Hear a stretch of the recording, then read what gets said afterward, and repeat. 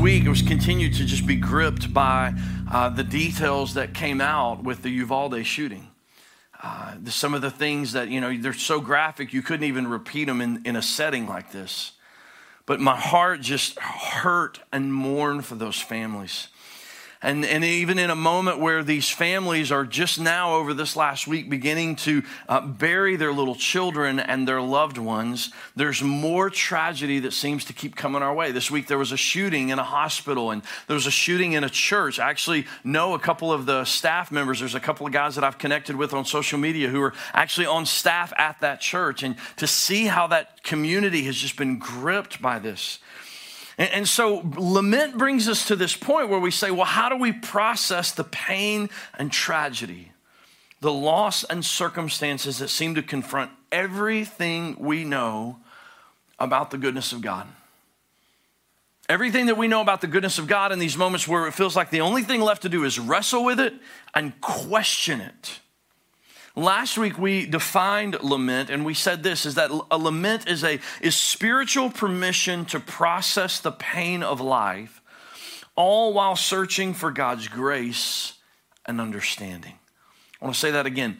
A lament is spiritual permission to process the pain of life, all while searching for God's grace and his understanding. Stacy Gladys Smith had this to say. We looked at this last week. A lament honestly and specifically names a situation or circumstance that is painful, wrong, or unjust. In other words, a circumstance that does not align with God's character and does not make sense with God's kingdom.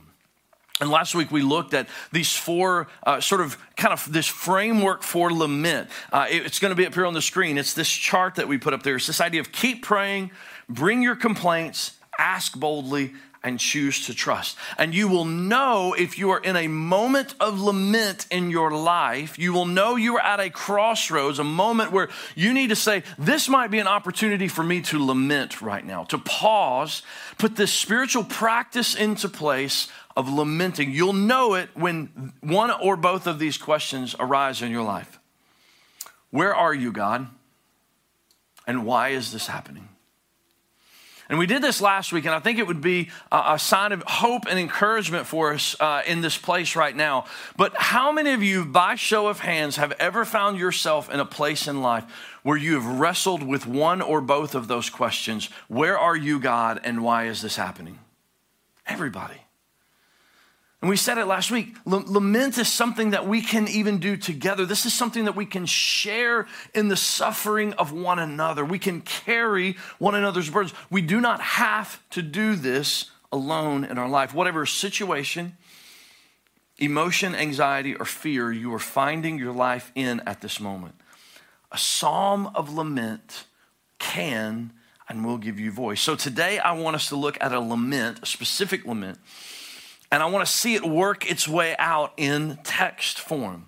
Last week we read this just to sort of set the stage for, hey, here's a lament. Today I actually want to go back and I want to work through this psalm and really dig into it this week. And so like we do here at Grace Hill, we always stand for the reading of God's word. I want to invite you to turn with me to Psalm 13, and we're going to read these 6 verses. So stand with me if you can, Psalm 13.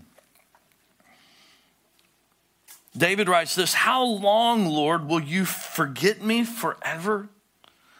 How long will you hide your face from me? How long will I store up anxious concerns within me, agony in my mind every day? How long will the enemy dominate me? Consider me and answer, Lord my God. Restore brightness to my eyes, otherwise I will sleep in death. My enemy will say, I have triumphed over him, and my foes will rejoice because I am shaken. But I have trusted in your faithful love. My heart will rejoice in your deliverance. I will sing to the Lord because he has treated me generously. This is the word of the Lord. Thanks be to God. You can be seated this morning. So last week we looked at kind of this 4-part framework. Today, this Psalm of Lament has a little simpler framework. This is a 3-part. But all four of those pieces still sort of fit into here, but this is a little bit simpler. And it begins with this. We talked about this last week, but it begins with this. It begins with the complaint. The psalmist just launches right into it. He says this, "How long, Lord, will you forget me forever? How long will you hide your face from me? How long will you store up anxious concerns? Will I store up anxious concerns within me? Agony in my mind every day. How long will my enemy dominate me?" You see, the psalmist feels a few things here. He actually feels 5 things. He feels forgotten. He says this, "How long will you, Lord? Will you forget me forever?" He feels alone. He feels like the Lord has turned his face away from him. And so this first complaint that he's voicing here is actually in the disconnect that he feels between him and God. These first 2 complaints are directed at God. "How long, Lord? And I feel like you've abandoned me." But then his next couple are ones that he directs to himself. Listen to what he says. "How long will I store up anxious thoughts within me? Agony in my mind every day." He's anxious. He's wrestling with these thoughts. And he's really carrying a sadness, this agony every single day, this sorrow that he has in his heart. But then the 5th thing here is he simply just feels defeated. This is in regards to the others, the people that are out there, the enemies that would gloat over his suffering and his distance that he feels against God. He says, "How long will my enemy triumph over me?"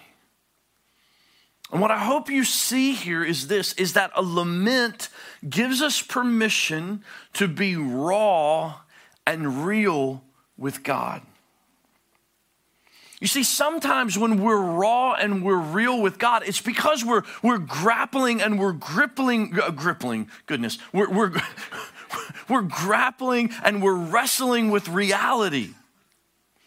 Sometimes when we're raw and real with God, the complaint that we are voicing is actually not rooted in reality. It's just what we feel. And through lament, we have permission to be raw and real with God. You know, so many times in church, so many times, like even just in our Christian life, we just sort of think like we should go through and, yes, man, God is holy and he is just and he is righteous, but he is also long-suffering and he is patient and he is kind and he is near to the brokenhearted and he saves those who are crushed in spirit. And time again, the laments give us permission to just say, and I'm sorry if you got kids in the room and you don't like this word, but it's raw and it's real. God, this sucks. Life right now sucks. And here's my reasons why. And I don't know what to do with it, God. But this is what life feels like. Lament gives us permission. And see, and like I said, sometimes these laments, sometimes these complaints are rooted in truth. And sometimes they're just rooted in a reality that we've created that's not really true, but it's what we feel. And here's the beauty of lament. The beauty of lament says, that's okay, bring it to God. The psalmist says that he says he feels forgotten by God. But the truth of that is that God had not forgotten him. Isaiah 49, 14 and 16 says this, Zion says, the Lord has abandoned me. The Lord has forgotten me. And then the response is, can a woman forget her nursing child or lack compassion for the child of her womb? Even if these forget, I will not forget you. Look, I have inscribed you on the palms of my hands. Your walls are continually before me. The psalmist says, I feel alone. But the truth is what we know from Scripture is that we're not alone. We're never far from the love and the grace of God. He says that he was anxious. He's wrestling through this. Now that may be true. But he may be anxious over things that are not necessarily true. It's just maybe what he feels. The same thing, he says he's sad. Day after day, he says, I have sorrow in my heart. And again, that may be true, but he may be sad over things that the reality is not quite what it is. And the lament says, that's okay. Bring it to God. You have permission to be raw and real before the Lord. And then he says he feels defeated. He says, how long will my enemy triumph over me? And this again may be true. His enemy in this moment, he might have felt like, man, the enemy's triumphed over me. Or it might just be something that he's feeling and it's not rooted in reality. You see, this is the hard part about a spiritual lament. And this is what challenges me so often. Is it confronts what we're going through with what we know to be true about God. A spiritual lament confronts what we're going through with what we know to be true about God. We have such strong feelings, and then those feelings can create almost this sort of alternate reality about God or about our circumstance. And this is why it's so important. Let me say three things. To one, be in close proximity to good, healthy, biblical, solid relationships. It's also important to get good, wise counseling. And I mean like pay somebody, go sit in a room and pour out your heart and have them give you wise counsel back. And it is also important to spend time in God's word and have a relationship and nurture your heart through a relationship with God through God's word. Right now, I'm reading through the Old Testament this summer. 60 days to read through the Old Testament. It breaks out to be about 12 to 15 chapters a day, depending upon how long each chapter is.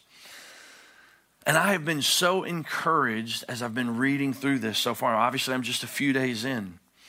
But as I read through these large chunks of scripture at a time, I'm encouraged because on one hand, I see that humanity has always been pretty messed up.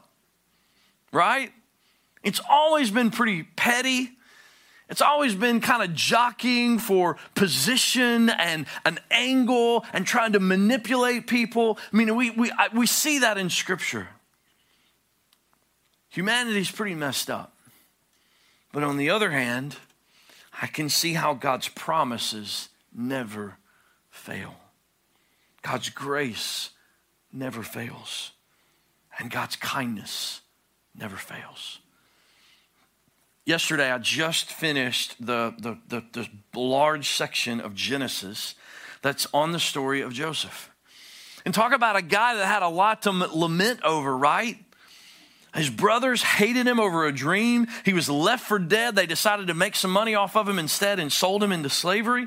He got caught up in this sort of weird power dynamic, abusive relationship with his boss's wife, and she kind of sold him out. It was just this weird thing. He went to prison again, only to be forgotten. And then, finally, God's promise is realized. He interprets the dream and becomes second in command over all of Egypt. And Mark Vroegop, who wrote the amazing book, Dark Clouds, Deep Mercy, where so much of this content is coming from, impacted my life so much. He says this: the longer we live, the more pain we see. God could intervene, but there are times, many times, when he chooses not to. That's the tension of complaint. The psalmist gets real with God. He doesn't hold anything back. He lays it all out. He gets raw and real with God. When the pain of what he's voicing is true to his circumstance, and when the pain of what he's voicing might not be true of his circumstance. But that is the beauty of lament. It is an invitation to complain. But here's the distinctive about a lament. Who is it that the psalmist is aiming his complaints towards? His heavenly Father. You see, only our heavenly Father can carry our complaints and help lead us towards this journey of hope. But even in those moments, and even when we do the complaint right, and we're a pretty good group, Americans are pretty good at complaining, aren't we? Even when we get that part right, the tension is not always resolved. And that leads to the second piece of this that the psalmist uncovers for us, and that is this: it's the frustration. He's frustrated that he's in this situation. He's frustrated that he continues to be here. Listen to what he says. Consider me and answer, Lord my God. You know, a lot of times when we read the Bible, don't you do this? This is not in my notes, so this is free, y'all. Don't we do this? We get up in the morning, maybe we go sit on our back patio. We've got our cup of coffee. The birds are chirping. We go to Psalm 13 because it's in our YouVersion Bible app daily reading plan. Y'all laugh because you know it's true. And we sit there with our little cup of coffee and we go, consider me and answer me, Lord God. I slurp my coffee. My kids and my family, they hate it. Restore to me the brightness to my eyes. Otherwise, I will sleep in death. No! This is mad. This is kicking. This is screaming. Consider me and answer me, Lord my God. That's how we would talk, isn't it? Why do we pray any different? He's begging God, restore the brightness to my eyes. God, life has gotten so dim, I don't even have light in my eyes anymore. Otherwise, God, this is what it feels like for me. I'm going to sleep in death. You see, lament invites us to complain, but lament also invites us to be frustrated. And lament, time and time again, gives us permission to be frustrated at what might feel like the inactivity of God, but it's voiced and it's aimed at God. God, do this for me. Why are you not answering? This is the permission that lament gives us. The psalmist here feels forgotten. He feels alone. He's anxious. He's sad. He's defeated. And he's tired of it. He's so tired of it, he feels like that death might be the only option. Life has gotten dim, and he simply cannot see reality.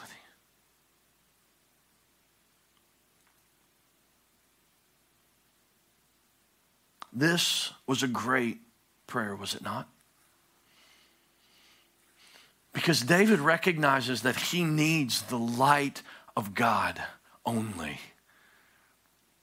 to shine a light on him and change this circumstance and illuminate his eyes and enlarge his heart. And no matter what problem, I want to say this to you, no matter what problem you go through, no matter how dim things feel, we can pray, God, restore light, restore brightness to my eyes. It's in effect, the psalmist is saying, God, I need hope. God, this is not how things are supposed to be.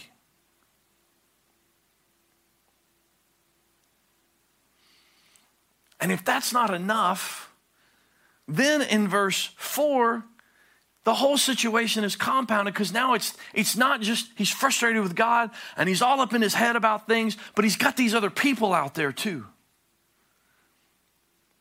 He's got them all up in my head about this situation.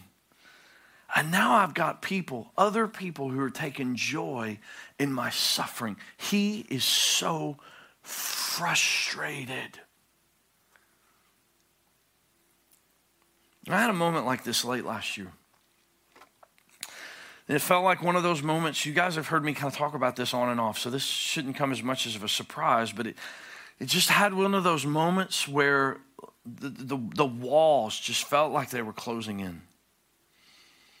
It was this moment of fear, of anxiety, and it felt like there was no right way to navigate the moment. And then it got worse. You ever had those moments before where it's like you're right up to the edge?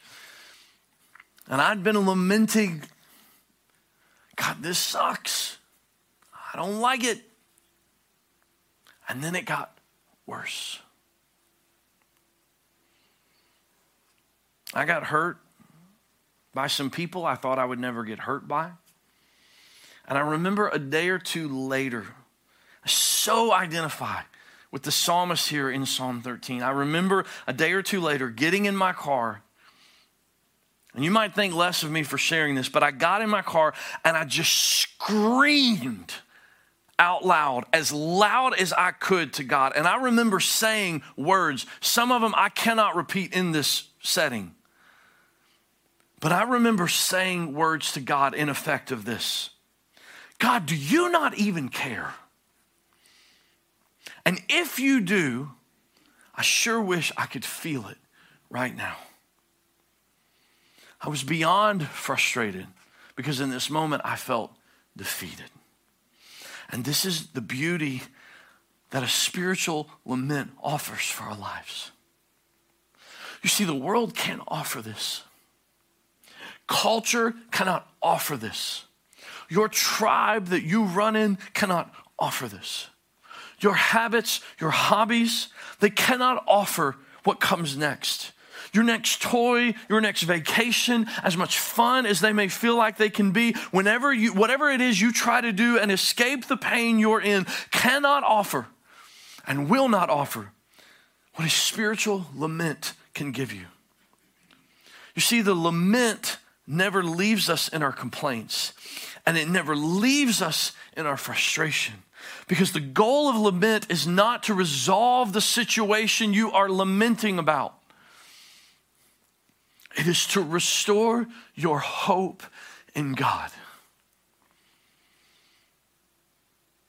And church family, let me tell you something. There is nothing that this world has to offer that can do that. There is nothing this world can give you that will take the place of that. The goal of a lament is not to resolve the situation that you're in. It's to restore your hope in God. And I want you to read the next word in this text out loud with me. It's the next passage of scripture, guys. It's up on the screen. I want you to read it out loud for me. Here we go. You ready? 1, 2, 3. But. We could do better than that. 1, 2, 3. But. That is a change point in this text. That is the pivot in this text. God, I've complained. God, I'm so frustrated. But then the psalmist recalls what he knows to be true about God. But I have trusted in your faithful love. My heart will rejoice in your deliverance. I will sing to the Lord because he has treated me generously. Here's the best part. What is he trusting in? His career? No. His politics? No. His new fill in the blank that he thinks will make things better? No. What is he trusting in? Your faithful love. Whose deliverance? Your deliverance. And why is he going to sing? Who had treated him generously? It is the Lord who has treated me generously.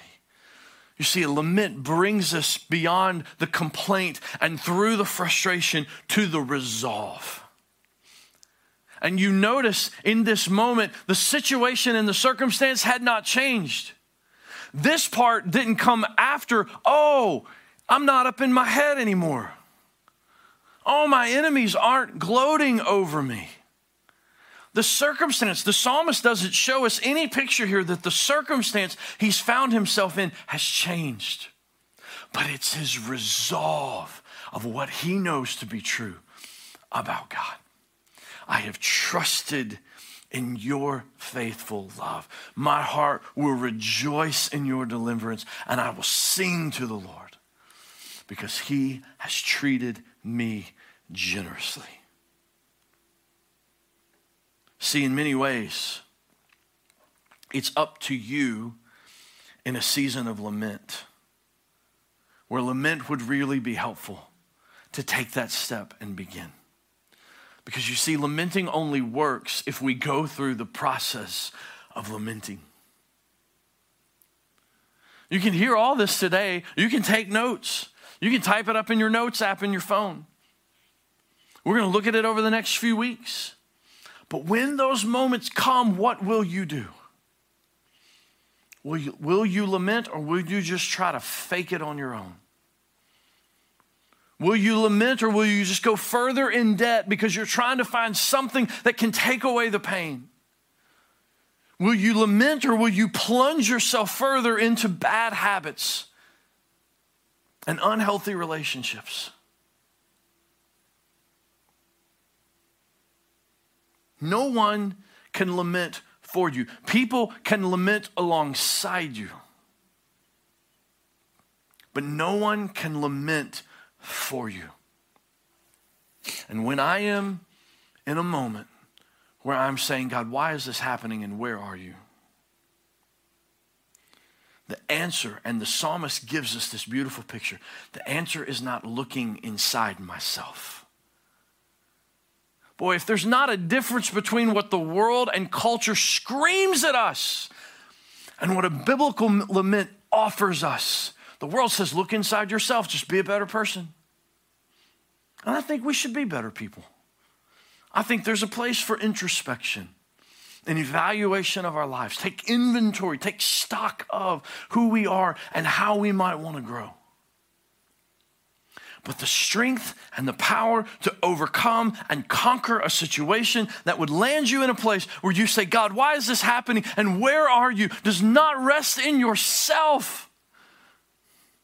And a biblical lament says we can lean on the grace, the deliverance, the faithful love, the trustworthiness of our Heavenly Father.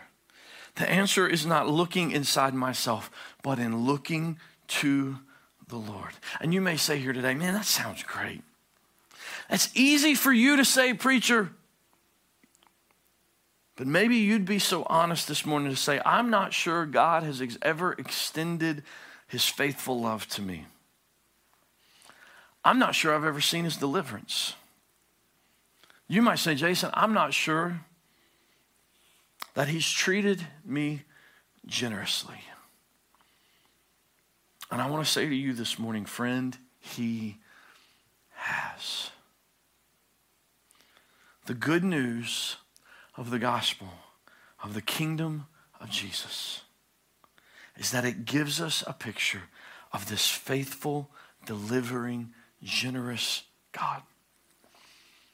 Scripture says that while we were yet sinners, what? Christ died for us. It says that while we were dead in our trespasses and sin, Paul writes this in Ephesians chapter 2. He says this, but God who is rich in mercy, out of the great love with which he loved us, even when we were dead through our trespasses, made us what? Alive. He restored light into our eyes. He made us alive together with what?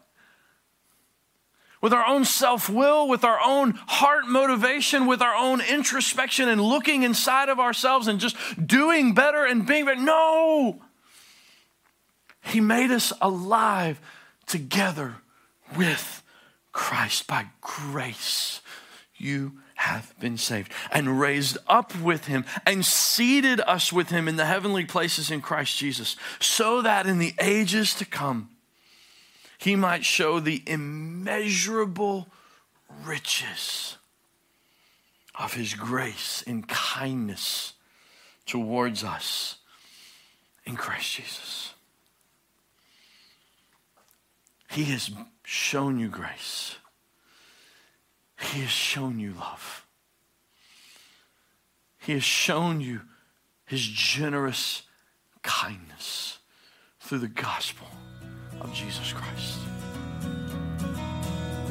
Hey, thanks for listening to the Grace Hill Podcast. We really hope you found this message compelling and inviting. If you'd like to connect with someone to find out more about Grace Hill Church, or maybe discuss this episode or something else about life or faith, please don't hesitate to reach out to us directly at gracehill901.com. We'd really love to connect and discuss anything with you. And please remember, you matter.